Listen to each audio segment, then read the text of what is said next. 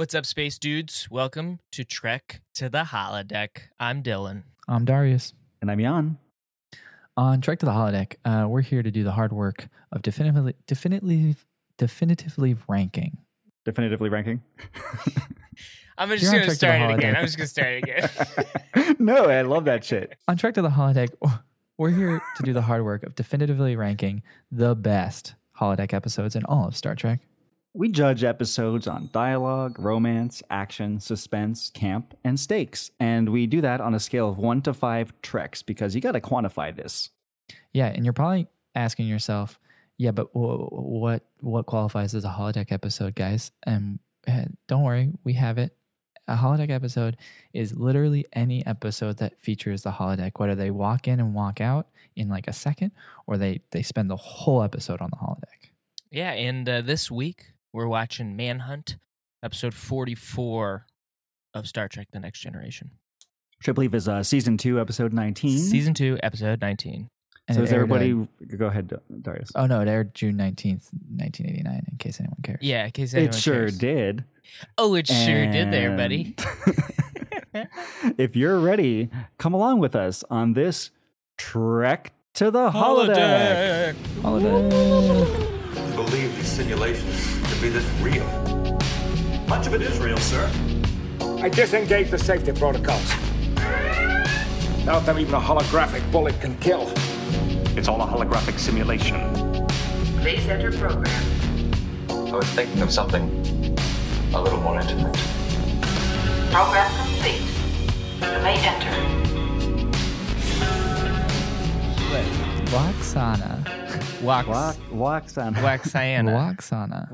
So this episode was written by Tracy Torme under the pseudonym of Terry Devereaux, and we'll go over why he chose a pseudonym later. Interesting. It was directed by Rob Bowman, who's done 13 episodes of The Next Generation, including the legendary Elementary Dear Data holodeck episode. Damn, which we have yet to get to. I want to shout out some guest stars here, because this is probably one of the few times they would ever get shouted out. Robert Costanzo as Slade Bender. Great name. Such a great name. Truly. Slade Bender. Oh. Rod Arentz as Rex. Rod. I believe is the bartender. Robert O'Reilly as Scarface. And a lot of people, Trek fans, will recognize Robert O'Reilly as Gowron, Counselor Gowron from Deep Space Nine. Oh, cool. Fan favorite. And Rhonda Aldrich as Madeline, who would reprise this role 3 times. I believe this is the second time she's playing a role. She's playing this Madeline, the secretary for Dixon Hill. Oh, cool. A lot of R's. Fun fact about Robert Costanza is he would eventually be in a Dick Tracy movie. Costanza, yeah, he would. So That's he's pretty just awesome. getting typecast like crazy. So yeah, let's do a quick synopsis of the episode. Yeah, before we get into it. Yeah, so in this episode, Antedian delegates need to get to a conference, so the Enterprise D is picking them up. I think they're like applying to become members of the Federation. Yeah. And Antedians are like squid people.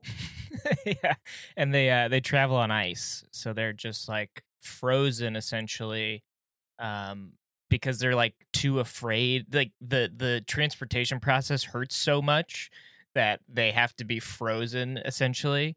Yeah, so like they transport aboard the ship, and then they're taken off, and they're about to basically head out, and a transport shows up, and it's Lwaxana Troi, Deanna Troy's mother, and she's also going to this same conference, and she comes on, and man, she is horny. Yeah, because she is in her like midlife phase. menopause, but for them it's a different thing. It's they're just horny because they're about to take their husband for the rest of their life. Yeah, it's called the phase. Oh, it's so good. Delicious. And so as a result, Lwaxana tricks Picard into a one-on-one dinner, and it is So crazy awkward. And Picard calls Data in the middle of it. Incredible. He's like, yeah. "Hey, bro, I need some help right now. I need some facts about dinner rituals. How to thank how other cultures thank people for their dinner. I need you to get here fast." And Picard's constantly like, "Fascinating. Tell me more about that, Data." It's like, "I sure will." So after the dinner happens, they decide to Picard basically finds out from Diana that the phase is a thing, and so he's like, I gotta hide myself. I gotta take myself out of this equation, or else she's gonna want to marry me. And he goes off to the holodeck to become private investigator Dixon Hill. That's where our holodeck adventure begins. And Loaxana can't find Picard, so she zones in on Riker, the guy to marry as her new husband, and Picard's in the holodeck, and she eventually finds him, but doesn't understand what it is, and she ends up having a big old crush on Rex the bartender, and can't read his thoughts, and is like freaking out. She's like, wow, you're the most fascinating man in the world, Yeah. because she can't read his thoughts. It's incredible. All the while this is happening, the Antidians end up waking up, and they arrive at the conference, and they end up explaining to Loxana what the holodeck is, and it's not real, and she's kind of pissed off that they didn't like tell her earlier. It's like, you let me go on with that holodeck program? She doesn't realize that it actually would be the perfect solution for her problems. No, that's what I was thinking. It's like, this is perfect. Well, in the end, they're all about to go to the conference, and super offhandedly, Loxana is just like, hey, those fish dudes, they're going to commit like a terrorist act. They're going to blow up the whole fucking thing. You should probably arrest them before they do that. And all of them are like, what the fuck? What? And then Data's like, oh, And yes. they scan them. Yeah, they scan them. Like, fuck, she's right. Take them away. Like that's the offhanded side plot of this whole episode is the God, it's terrorist so weird. activity. And she's known it the whole time. Yeah. Oh, yeah. She's known it the whole time. But like earlier, she was just like super racist to them. Yes. For like seemingly no reason. And now at the end, she's like, yeah, and they're going to blow it up. Sorry, did I not mention it? It's pretty fantastic. Do you got any good trivia for us, Jan? Yeah. So one of those Antidians who look like squid, like we're not exaggerating. The makeup. Blue squid people. Watch the episode because they look like squid. Yeah. One of them is played by Mick Fleetwood of Fleetwood Mac. Incredible. And it's not. I can't tell which one is which. No. And apparently he was like. It's one of those. It's one of those like cameos that you're like, why is this even a cameo? I think Mick Fleetwood just wanted to be on Star Trek without anyone knowing he was on Star Trek. Absolutely. Even though he's credited as a special guest star, I don't know. It's like It's just a name. in the credits. And it's so weird. And also, these are some of, I hate to say it, the nastiest aliens we've seen in Star Trek. Pretty wonky. Mostly because of the way that they eat, I think was disgusting. Yeah, that big barrel of whatever the fuck it is. Fish. Yeah. And they're like, Yeah, going to hilariously, the Worf is like, these people, they're sexy as fuck. Yeah, Worf's like, love these people. Yeah, Worf isn't infatuated with them, but also like they're weird and they're kind of gross because of the way they talk too. Because there's a universal translator, yet they're still like fold. That is true. That the universal translator might have some prejudice built into it. It's like, you know it does. these guys are too ugly to sound normal. You know it does. And then like the episode does a throwaway moment where like Wesley's like, they nasty, and Data's like, humans need to chill out with their visual prejudice. Yeah. There's also a later point. It's not even just that, because it's another throwaway moment later where him and Wesley and Worf. Worf are looking at them, and Worf calls him out on being racist again because he's just like, "Hey, Wesley, did you think of me this way when you first saw me? Being a dumb You're being bitch. racist." Yeah, Jesus. And Wesley's like, Yeah. learned a lesson. Majel Barrett is famous for being the voice of the computer. She's also been in a lot of Star Trek episodes in the past. Mm-hmm. She was number 1 in the original pilot. And there's a fun little meta gag in this episode where she talks to the computer, which is herself. That's pretty great. Yeah. That's awesome. Yeah. Because she plays Loxana. Yeah, she plays Loxana. Yeah.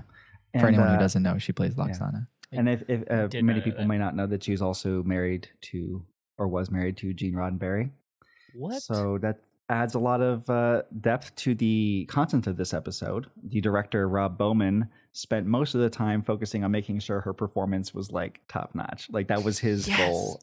It's like, hey, let's make her look as good as possible. I gotta be honest, her episodes are kind of my favorite. Always. Whenever she shows up, I'm like, shit's about to get like real world awkward. Like the parents have shown up and like this is real. She's like everything that's every single cliche of an annoying parent. She's like casually racist. She hits on everything. She says the wrong stuff.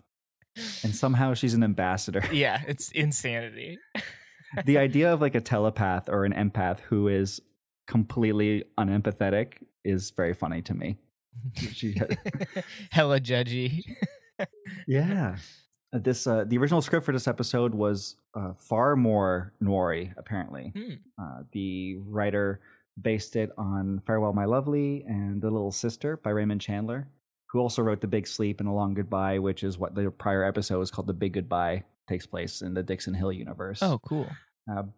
But it was rewritten by Maurice Hurley to remove like a lot of VO and a lot of Picard stuff in the holodeck because it ended up there was an order from above to make it more of a Lwaxana episode.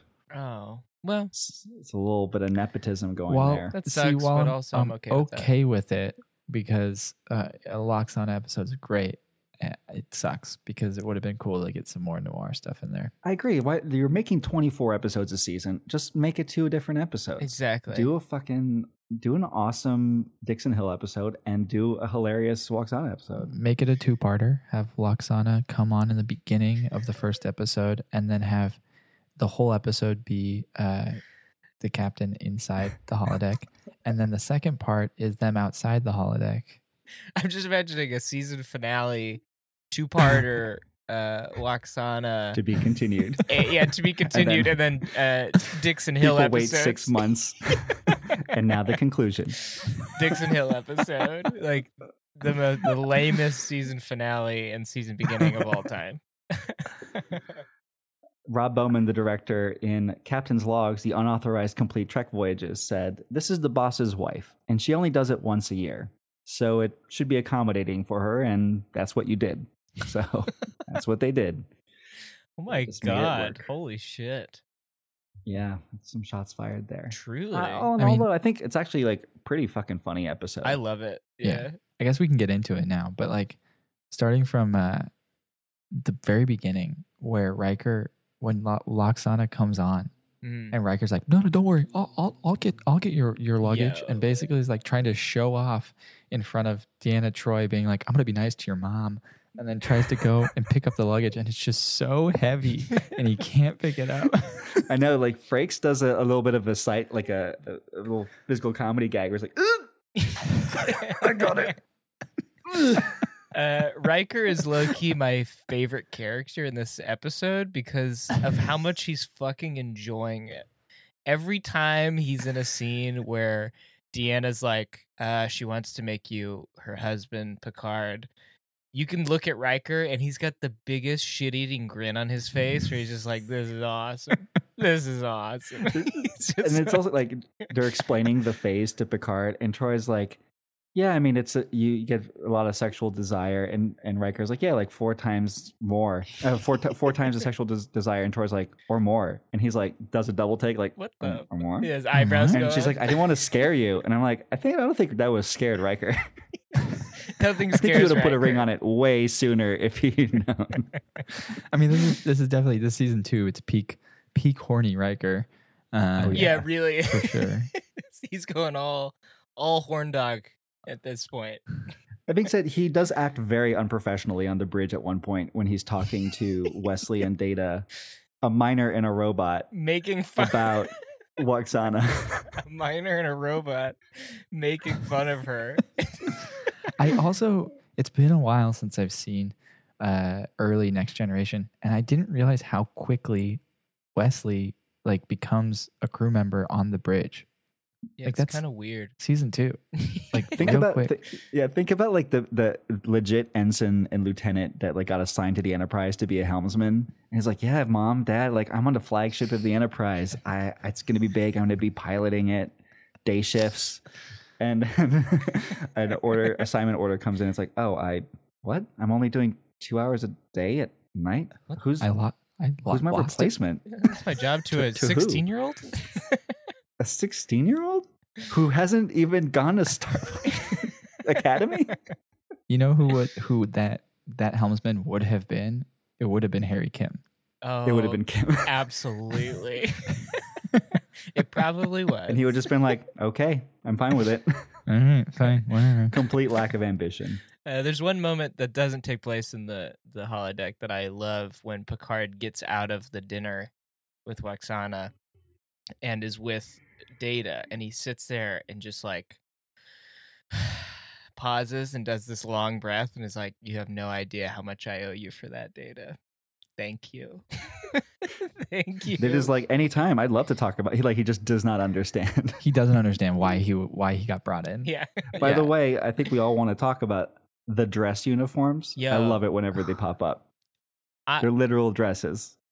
We were talking about this. I think when I first saw them, when I first started watching TNG, I thought, oh, that's kind of weird. It looks a little funky, especially when I saw Riker wearing them. And now I'm like, these look better than the normal uniforms. I think they should just wear them all the time. I think they look great. I told Dylan I've been watching The Last Kingdom on Netflix, and it takes place in like pre-medieval England, and they're all wearing tunics, right? Because it's right after the Romans leave England, but they're all wearing dress tunics, and then I went straight to this episode and watched it, and they're like, "Oh yeah, it's our dress uniforms." I'm like, that doesn't look out of place. Yeah, it's pretty It rad. looks normal now. Yeah.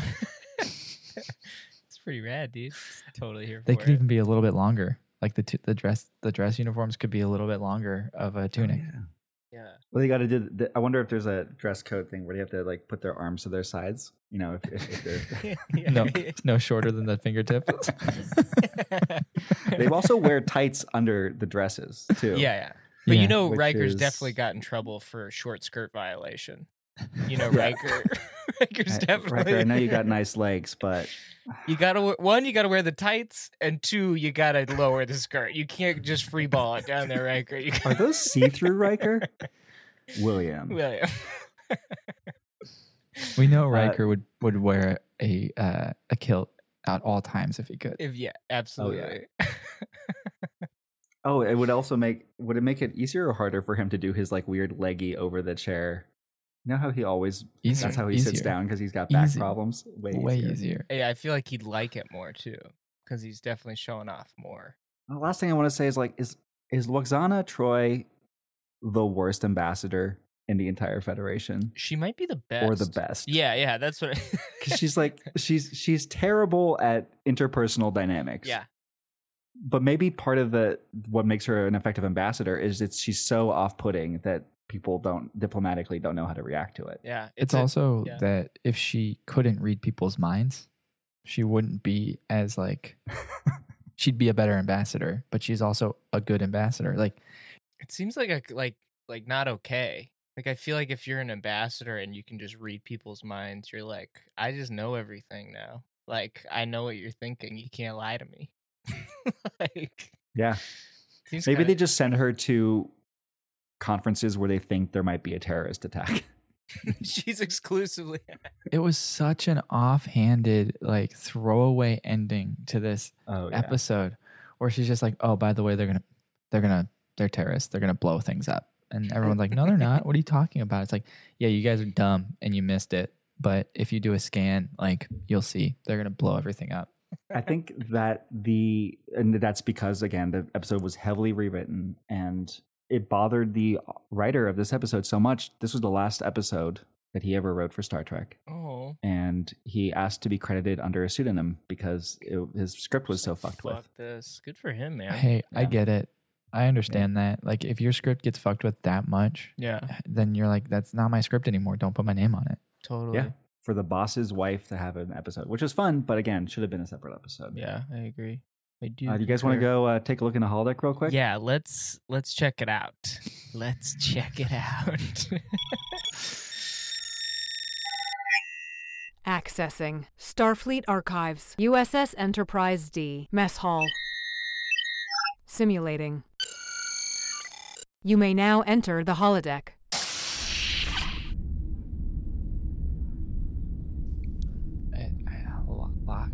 Laxana? I think it's Luwaxana?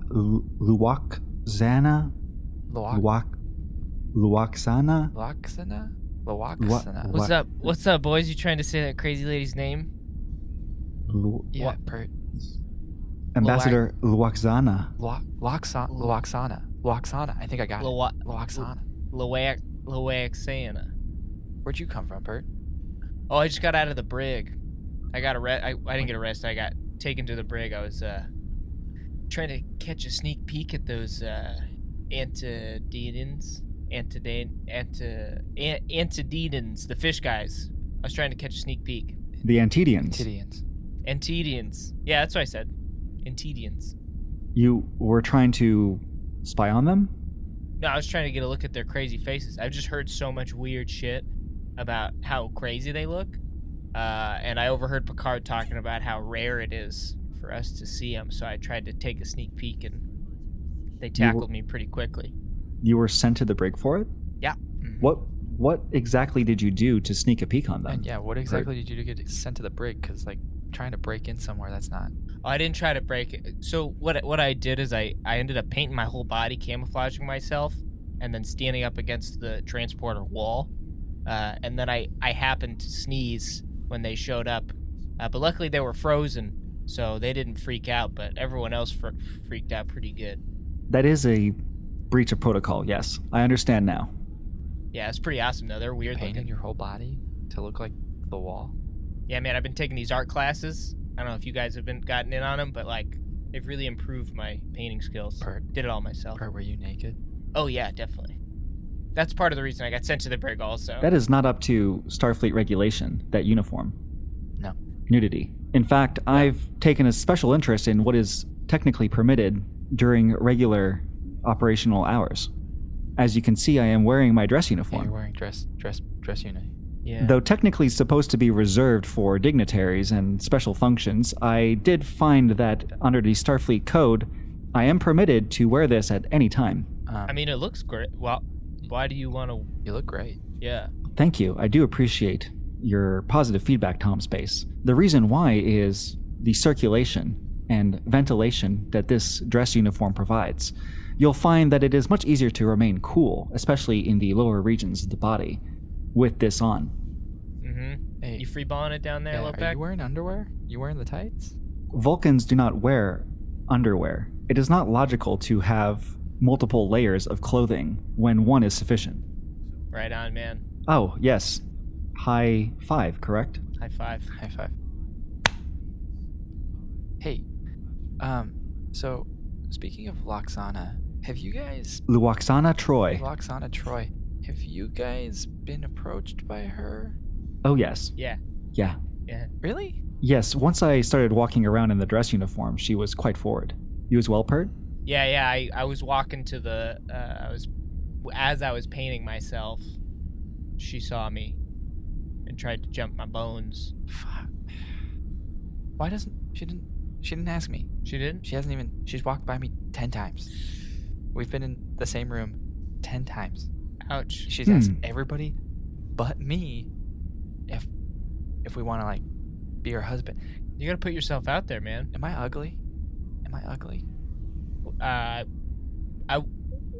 It is not appropriate to judge a species by their outer appearance. Compared to the Antedians, like, you're a looker, you know? But you body painted yourself, and she asked you if you wanted to be her husband. And no, Tom. And as a side note, perhaps consider, hitting the gym or something. Oh, so now you're calling me fat. Cool. Maybe take a shower, I'm ugly, too. And I'm fat, and now now I don't shower. All right, fine. No, Tom, come on. We're not... There is no reason to abruptly stand up and leave the... No, okay. You know what, guys? I'm gonna go continue to work. I'm gonna go find a Jeffries tube somewhere and hang my balls out and just keep working, all right? Are you gonna like cut a whole... Bye. Luwaxana. Antedians. Antedians. Don't say Antardians. That's not what I said. I said Antidians. That's what you're saying, right? Oh no, I mean, I was just gonna start talking about the holodeck episode. Basically, I loved it. I loved. I kind of wish we would have got to see the whole noir, and I know there was a previous episode with the noir, so we'll get to watch an episode that's like full noir. But like, I love the music, I love the world, I love everything about it, and we don't see it that much, but it's great. Mm-hmm. It really feels like they found that set on the Paramount lot and just made the most of it. Yeah, Yeah. absolutely. Because they only use the bar and the office. Like that's it.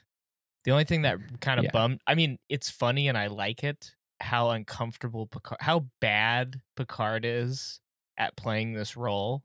Because he shows up and he's like, "What's going on?" And she's like, "This is what's happening." He's like, "I don't know what you're talking about." She's like, "You remember this?" He's like,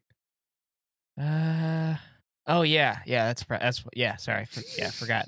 Picard on the holodeck is like a dad, like a dad in his 40s who got a PlayStation 4 and GTA 5 and plays it once every 3 months.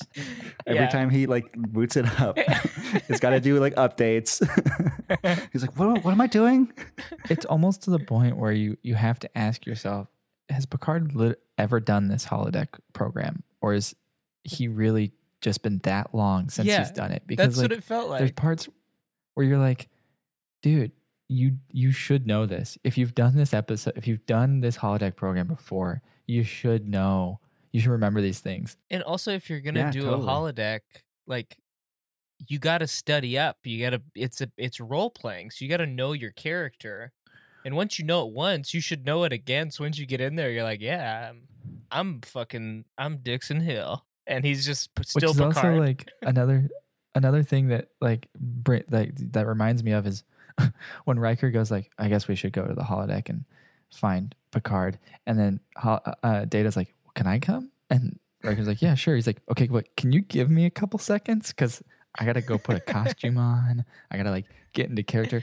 Data loves the holodeck. Data loves the holodeck. He fucking loves the holodeck. So they open the bar door and it's Data in a full-on like suit and fedora, and then it's just Riker in his normal uniform because Riker's like, fuck this. Captain, we gotta talk. That's such a good point. Why does Data like it so much? I think because we talked about in the Encounter at Farpoint episode, it's so human to just waste your time to do nothing. Yeah, well, and he's learning humanity too. Like he's learning these things. Yeah. It allows him to cosplay as a human and in different areas. Yeah, it's true.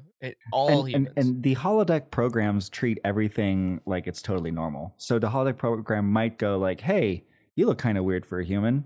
What are you gonna drink?" That's all a holodeck ever does. Yeah. This episode too, like, really shows how dumb the holodeck is if it's just a simple program. Just like Picard asks him, like, I don't think I caught your last name. He's like, I don't think I have one. I think it's just Rex. Like, yeah.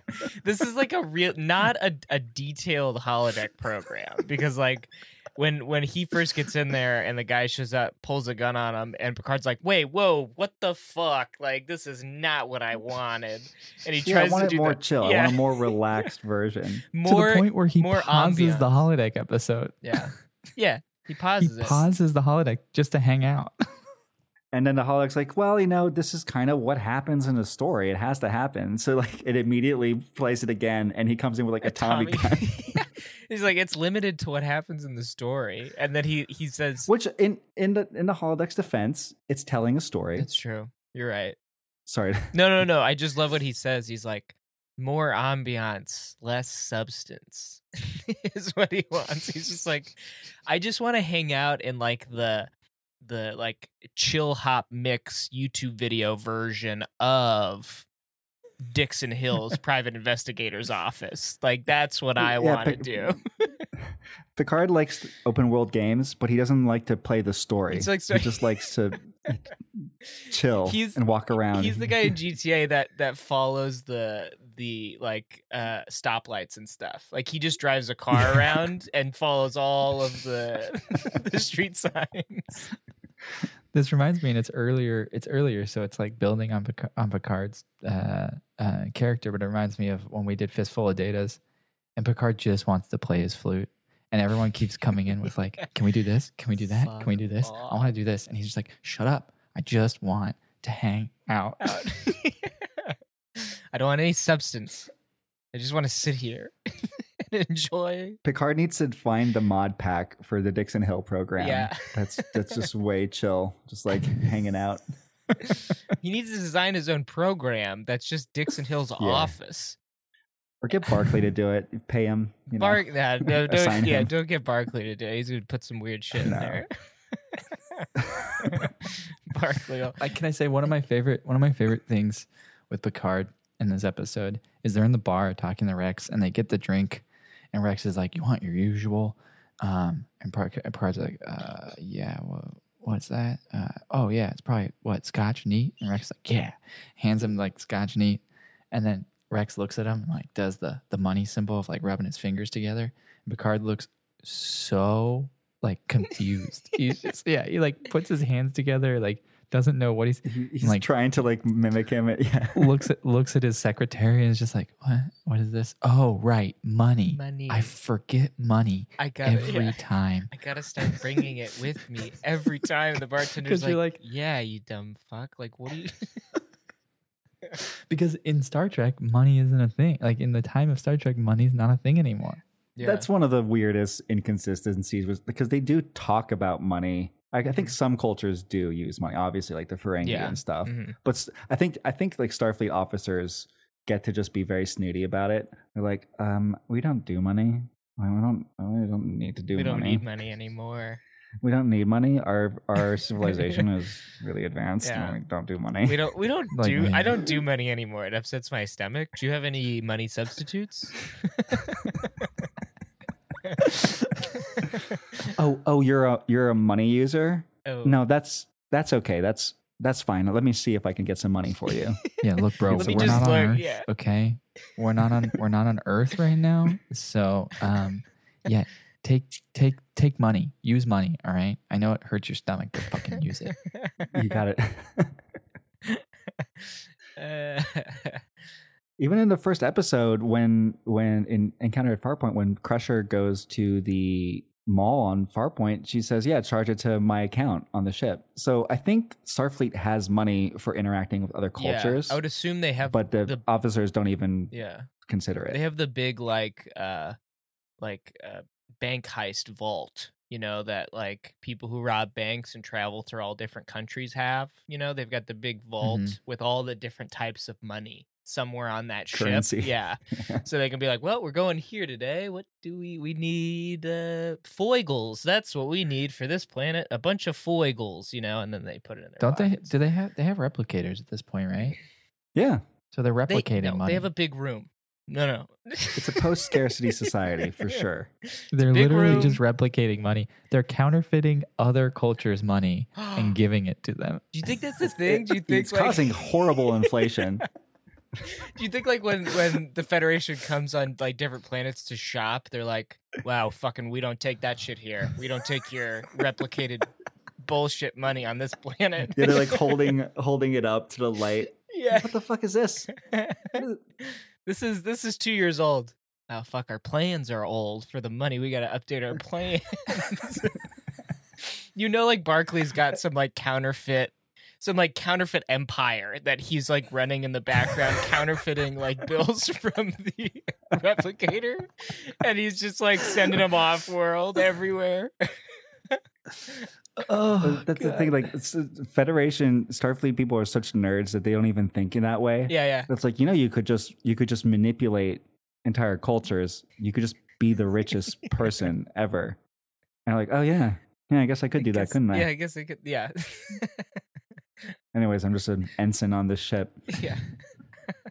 Can we talk about names in this episode? Let's talk about names. The names are so amazing. Slade Bender.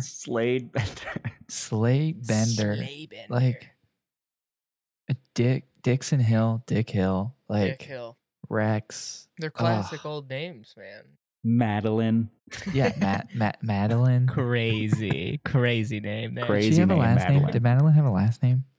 Not that I can tell. I think it's just I Madeline. think the only one who has the last name is Dixon Hill. Yeah. Oh no, Slay Bender. Oh, sorry. And Bender. Slay Bender. My bad. Man, just think about it. Like you're Maria Maria Bender, and your child is born and holding it in their arms. Like, what do you want to name him? Slade. Slade. What? You heard me. What? Slade. Slade. Slay? Slade. Slade. And like honestly, Slade Bender is a legit name. Good choice, ma'am. I was just making sure you were saying that correctly. I'm a big fan of Slade. I named 3 of my kids Slade. There's no judgment. I got Slade 1, Slade 2, Slade 3. They're all about 5 years apart. Great name. I mean, just just so you know, he's gonna become a mob guy. But Yeah, guaranteed. great name. It's a guaranteed mob name. Just so you're aware. Yeah, great names. I my only regret with this holodeck segment in this episode is that it's not the whole episode, and I think that's a common thing. It's like I wish that we had gotten to see the version that is way more Dixon Hill. Yeah, totally. With Picard, You kind of getting get into that it. when Picard's first there, and he's just chilling. He just puts his feet up. Mhm. He's leaning back. The music's playing. Yeah, He's like, "So, what do I do?" I love it. yeah. This is When awesome. does- then it's- so it takes place San Francisco, 1941. Yeah, When does World War II end? Like right 1945. Yeah, but they're talking about World War II like it had ended. Oh yeah, are they really? I think it must be. I don't think it's 1941. It must be late 40s. Well, I'm pretty sure he said 1941. I think that's why they were so flummoxed, because he was talking about World War II and all this depth, and they're like, "I don't know what the fuck you're talking about." Like they all looked at him kind of weird. They were like, "What are you doing?" Like, She does have that line where she's like, "You're something like Hitler and Stalin or buddy or whatever." Yeah, so it is during World War II then, because Yeah. it would be pre. Yeah, it would be before Hitler has betrayed Stalin, mhm. Yeah, and I'm assuming pre. Yeah, December 7th, 1941 is Pearl Harbor attack. So pre-war U.S. right on the edge. Yeah, right before it starts. yeah. Yeah. And Picard's just like spouting all this shit about World War II, and they're like, "Okay, all right, Nerd. yeah, nerd." basically Rex was just like, "Are you sure you need a drink, man? You sound like you're You sound loaded already." Yeah, sound like you're real fucked up, Dick. One of my favorite lines, which has to do with ridiculous names, is when I think Data and Riker come in. They see the shadows, and Rex goes, "I'm as tense as Haircut Lipinski trying to land on a fraction." That was one of them where I was like, that could have been a completely. None of those references meant anything to me. Incredible. I don't even remember that happening. I honestly completely missed that. Holy shit. I wanted to Google it on the spot. I'm like, I think actually it works better without me not knowing what it means. I think tense. I think that's very tense. Sweet God. It just sounds like they put words together. You're just putting random words together, and and they work. I mean, there's not much else to talk about in this one. Do you guys have any? It's super light on holodeck plot. Yeah. It is more of an ambiance. If Picard got what he asked for, he wanted less substance and more ambiance. That's Totally. That's He what we got. nailed that. Maybe it was a meta comment about the episode. He was like siding with the writer, and he was like, "More ambiance, less substance." That's what this episode is. You know. Also, Loxana, when she comes on, not understanding what the holodeck is. Like, yeah, this does Yeah, bring you're up right. the question again. Like, And she how common is holodeck technology? How do people know about it? apparently doesn't, which kind of blows my mind, honestly. it blows my mind because she can read people's minds. So, like, she must be so flummoxed by the fact that she can't read the bartender's mind that she's not reading Picard's mind when he's like, actually, like, this is a holodeck. Oh, you're not right. going to be able to. She's so focused on the bartender. And let's not forget also, they do explain this, and yet Troy, I believe, says it. It's like, yeah, when women, Betazoid women are in the phase, their mind reading ability is kind of thrown off. Yeah. So they are over interpreting things often. Is this her first appearance? Or does she show? No. Okay. No. I think this is her third appearance. Okay. Cool. She should know about the holodeck then. She's fucking been on the ship twice. You think she would, right? It's like VR, like your parents probably like have heard of VR, but they don't really know what it is. Yeah, it's true. It's like, yeah, VR is a thing. The other thing that, we've kind of already talked about how little Picard cares about the holodeck, but he's done this holodeck thing before, and there's a whole point where Madeline just riddles off a bunch of like slang terms from the 90s, and Picard's just like, not the 90s, the 1940s. 40s, yeah. And Picard's just like, I don't know what you're saying. Yeah. He's like a total noob in this. It seems like he's never been here before, and she's ratting all the shit off, and he's like, I didn't do my homework. Okay. I didn't prepare for this. Like, he's like a kid who showed up on test day and is just like, I didn't study. I'm still going to take the test, though, but I didn't study. I'm just going to be honest. You know how, like, if you play a video game and you're really bad at it, some video games will be like, hey, do you want to play on, like, very easy mode? I think that's what the holodeck should do whenever somebody's just really fucking it up. Phoning it in. Like, hey, have you have you considered lowering the difficulty of this program? I like to think that the holodeck computer is always monitoring people of how much effort they're putting into the role playing. So at a certain point, they're like, hey, you're not trying hard enough. Do you want to try something else? Because like you're doing a big disservice to this program. And I can't stand to watch it anymore, to be perfectly honest.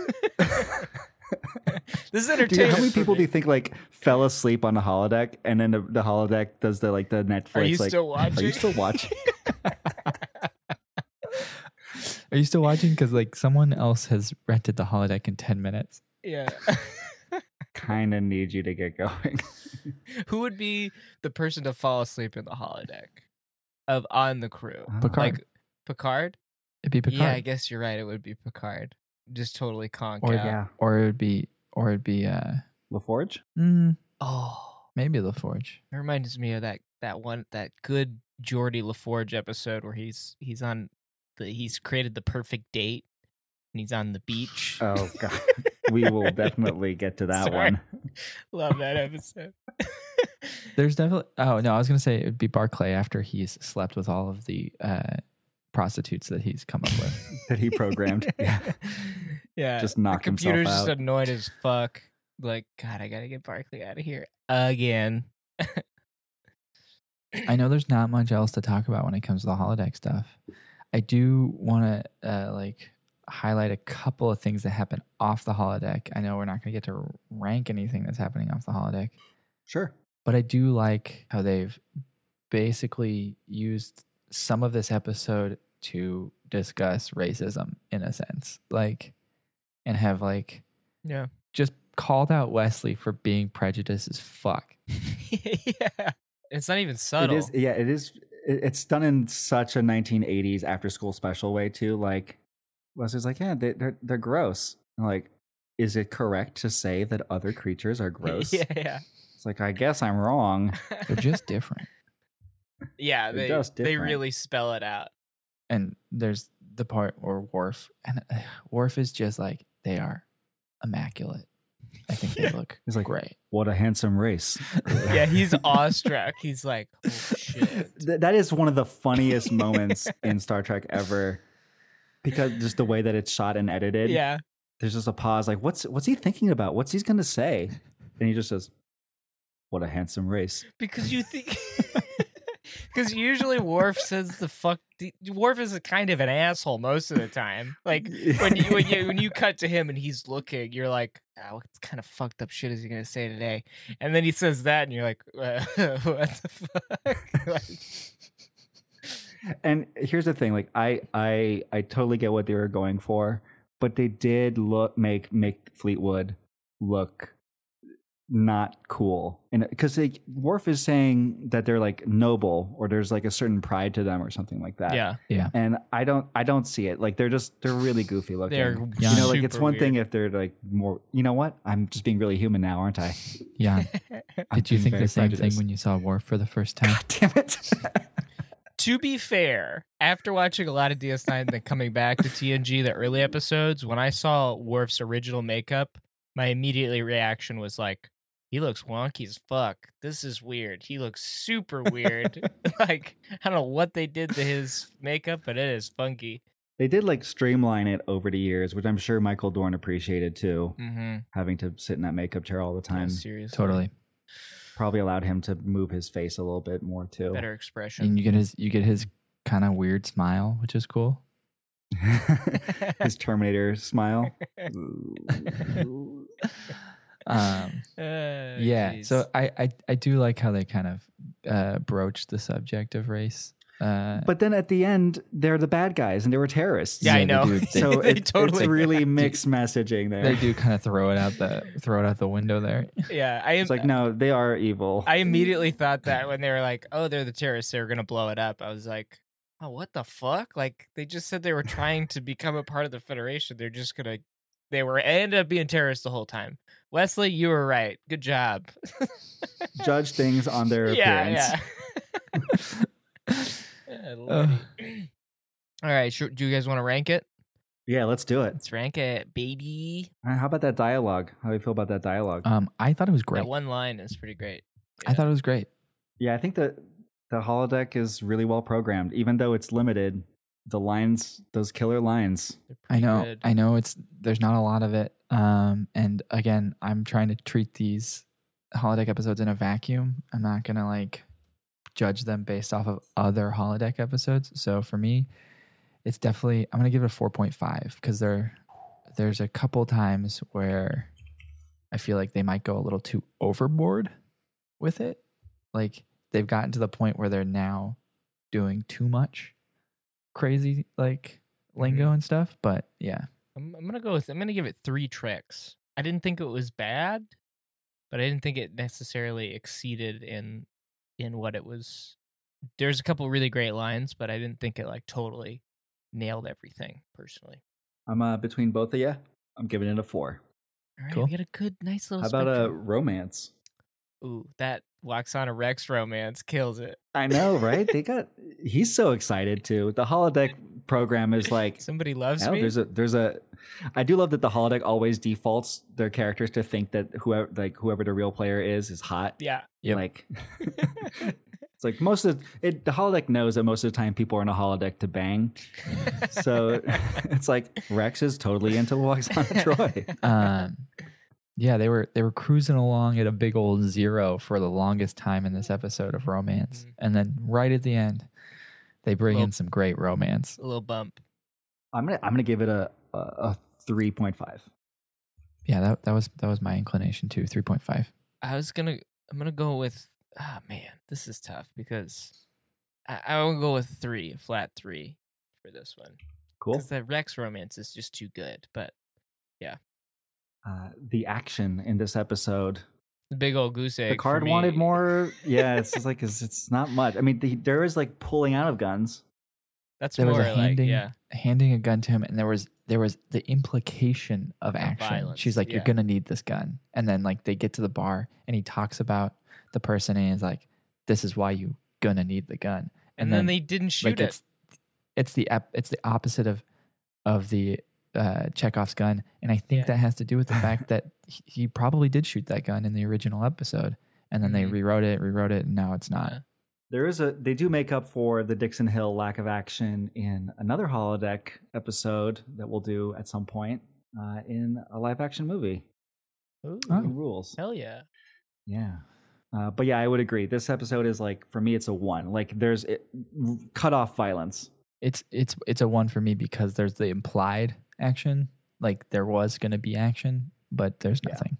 I'm gonna give it a 0.5. 0.5. Wow, harshest critic I'm today being a is- little is harsh Dylan, on this for sure. just because I liked it, but you know, when you're ranking these, I gotta be honest. That's fine. Suspense. Not a lot of that, I think. The only suspense that's in it for me is the implied threat of action. violence. Yeah. Going back to the implied action. Like, yeah. When is it going to happen? Yeah, exactly. there's a Yeah, little bit pretty of much. suspense in the door of the bar, like who's at the door. But the Mhm. thing is like we as the audience know who's at the door. So the suspense isn't for us, but there's For- suspense Dramatic for the irony. characters Yeah. in the holodeck. Yeah. 2 for me because of the tension of the guns that is never paid off. hmm 1.5. No, you know what? I'm gonna go with a 1. I'm gonna go with a 1. I was gonna go with 1.5. 1.5. All right, guys. Our favorite category, camp. Camp. Camp. It's a lot of camp. It's good. The dialogue's super campy. Yeah, absolutely. Yeah. I think the dialogue does a lot of heavy lifting there, but it's great. Mhm. And also the setting, the sets are really great. Mhm. The clothes is great. Data wearing the suit for no reason. Fucking killer, man. Data's the best. Can I just, when it comes to camp, can I just say this again? I'm Yes. as tense as haircut Lipinski trying to land on a fraction. That's like 3 tracks right there. Haircut That one line. Lipinski. Trying to land on a Land fraction. on a fraction. What does that even mean? Who says that? Rex, the bartender. Rex does. Jesus Christ. You know, Data, like, he, like, logged that. Like, that's in Data's brain now. So, like, at some point, he's going to say to somebody, I'm as tense on the as... Yeah, on the bridge. bridge. It's like they're not responding to our hails. I'm as tense as Haircut Lipinski trying to land on a fraction. I don't think Data What? hears that. I think Rex says it before, like Aw, right man. before Data and Riker come in. I was Real shame. hoping he'd say that to Jordy at some point, and Jordy would just be like, "You crazy bastard!" And just like slap him on the back. My robot friend. Camp for me is 4. It's a 4. 4. I give it a 4 as well. How about you, Dylan? 3.5. 3.5. 3.5. Stakes for me are super low. Let me go ahead and give that a Yeah, there's- 2 because we're hoping that Roxana doesn't walk in on him, I guess. Yeah, I guess that's it. Also, there's the stakes of, and I'm going to give it a 2 too, but there's the stakes of, is the holodeck program going to give him more action? Or is it going to listen to him and just give him more ambiance? And are the safety protocols still on? Because Picard freaks out like he's actually gonna get shot. That's true. His default settings might be NC-17. Yeah. Go ahead and fuck me up. Yeah, so stakes for me are a 2. 2 for me. Dylan? Yeah, 2. I think that's good. That's good. Cool. All right, I'm putting it through the number cruncher. Put it in the computer. What do we got, computer? Yeah, we got to ask the computer. All right, computer, what is the final rating of this episode? Calculating. 2.56. Whoa, 2.56. 2.56. Yeah, 2.56. I'm cool. Yeah. Which puts it ahead of the Practical Joker and Encounter at Farpoint Okay. to take the fourth position. That seems That about makes right. sense. Yeah. Yeah. Hell yeah. Guys, I think our rating so far has been pretty spot on. I think we're getting it. Yeah, I think we're I think we're doing pretty we're good. doing a great job.